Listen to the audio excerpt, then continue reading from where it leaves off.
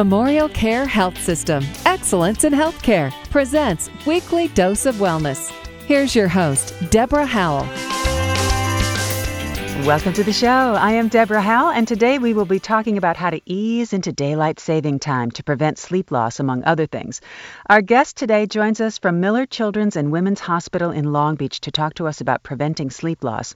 Dr. Monica Mather is the medical director of the craniofacial program at the Stramsky Developmental Center and sees patients in the pediatric division of the Long Beach Adult and Pediatric Sleep Center. Welcome, Dr. Mather. Thank you. It's great to be here. Love it. Now, if you're a kid and a parent, let's face it, bedtime can be a struggle. Bedtime battles can get even tougher during daylight saving time. Whether we're springing forward in March or falling back in November, many doctors say that preparation can empower parents and help families transition to the time change and make sure everyone's getting healthy sleep. So, Dr. Mather, can you explain how daylight saving time can impact a child's sleep? Definitely. So, one of the things that's important to understand first is actually the science behind when we go to sleep and when we wake up. So, our bodies know that, at, let's say, 2 p.m. it's supposed to be daylight and we're supposed to be awake, and at 2 a.m. it's nighttime and it's dark. And the reason that this happens is actually we have clocks inside of our body, and this clock is called our circadian clock. So circa dia means about a day. And so this rhythm goes for about 24 hours. And light is actually what trains our bodies to know that when it's light outside, we're supposed to be awake, and when it's dark outside, we're supposed to be sleeping. So when the time shifts, that can actually really throw off our body. So, for instance, we might used to having it be dark at 6 a.m. and light at 7 a.m., but when the clock moves forward, now suddenly it's dark at 6 a.m. and it's still dark at 7 a.m. So our brains get really confused. Yeah. And the reason this happens is actually when it's dark, the pineal gland in our brain, it releases melatonin, which signals that it's dark and basically that we're supposed to go to sleep. And when there's light outside, it actually blocks that release of melatonin, and it tells us that we're supposed to be awake. So it can be really hard for kids that, suddenly it's 7 a.m. and it's dark outside and they're supposed to be waking up. And their internal clock is telling them that they should still be sleeping. So it can be really hard to adjust to the schedule.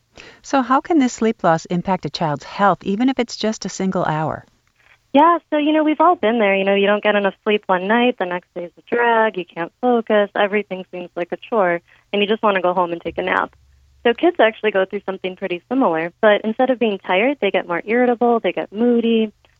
School's hard, they have trouble focusing, they can act out in class, they might not pay attention to their teacher. When they get home, it's hard for them to get their homework done, and maybe they might pick a fight with their sibling that they normally wouldn't have if they, had enough sleep.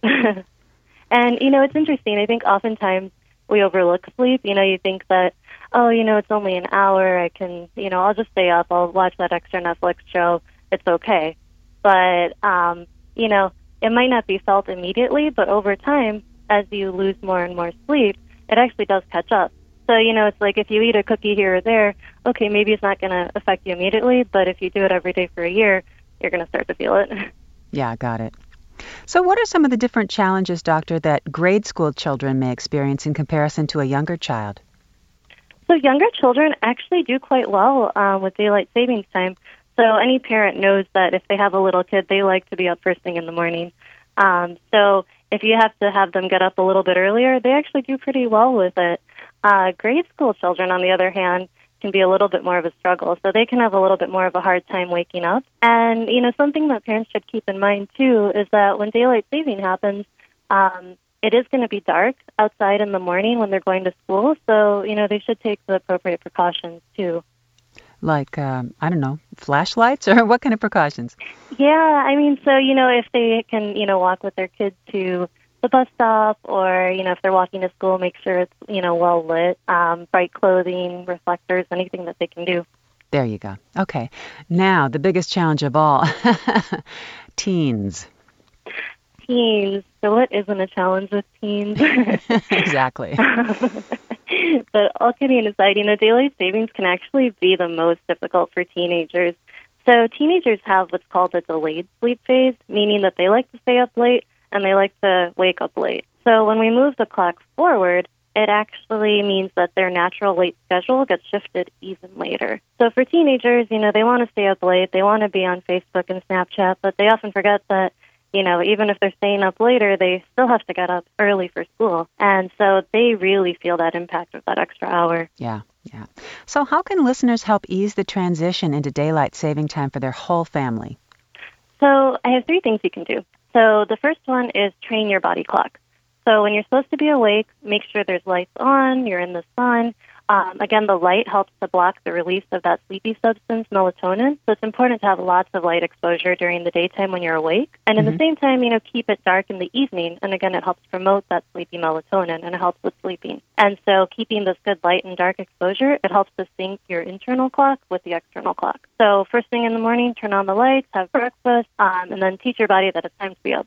And the other thing that's good is keep active during the daytime. Eat meals at regular times. So our internal clock actually responds to meal times as well. So, if you've ever wondered, why are you always hungry at noon for lunch? Because your body actually knows that it's lunchtime. So keeping those cues the same can also help you sleep better. Okay. And then number 2, keep a routine. So keeping the same bedtime routine at the usual time is really helpful. Bedtime routines help to train the brain that it's time for bed. So even if the clocks are all out of sync, your body will still recognize that when you take a bath, you get into your comfy PJs, you read a bedtime story, it's time to go to sleep, even though it's an hour earlier. And going to bed and waking up at the same time every day is also super important. So it's really important also on the weekdays and the weekends, keep the same schedule because our bodies like to be consistent. And in the evenings, dim the lights, turn off all electronics about 30 minutes to an hour before bedtime. Again, screens emit blue light, and it blocks that release of sleepy melatonin, so it makes it hard to sleep. So even if you think, watching TV will help you fall asleep, it might actually be keeping you awake. Or even reading a book on Kindle or something, because that's light. Like you said, the circadian rhythms can get thrown off. Exactly. And the third thing is just be prepared. So the week before daylight savings time, parents can actually start moving their child's bedtime ahead. So what they do is, maybe the first day, move it 15 minutes. The next day, move it another 15 minutes. So if they're used to, let's say, getting up at 8 o'clock, then the first day, move it to 7:45, and then the next day, 7:30, and the next day, 7:15, and then eventually they'll get to 7 o'clock. So as soon as daylight savings time hits, it's not going to be such a big shock to the body. Yeah, it won't be so jarring. Yeah, and then the week before, also just make sure the child gets lots of sleep, so that way they don't go into daylight savings time sleep deprived, overtired, and cranky, because that can actually make falling asleep harder.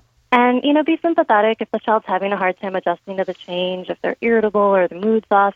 Just know that it's going to be a short-term thing. And parents need to remember to take care of themselves also and make sure they're getting enough sleep. It's not easy to deal with it, so the change can be hard for everyone. But it takes about a week or so to adjust, so just be patient. Things will be back to normal soon. I love it. And where can people go, Doctor, for more information about sleep health at Miller Children's for their child? So anyone that's interested in more information about sleep health can go to millerchildrens.org/sleep or call 562-728-5245. Any thoughts? Because March is around the corner. Any final little tidbits of information for families? Just make sure that you're getting enough sleep. Yeah. Okay, thank you so much, Dr. Mather, for your time today. We really appreciate you being on the show. Thank you. Great to hear. Again, I'm going to give that information one more time, millerchildrens.org/sleep, or you can call 562-728-5245. Or to listen to a podcast of this show, just go to memorialcare.org. That's memorialcare.org.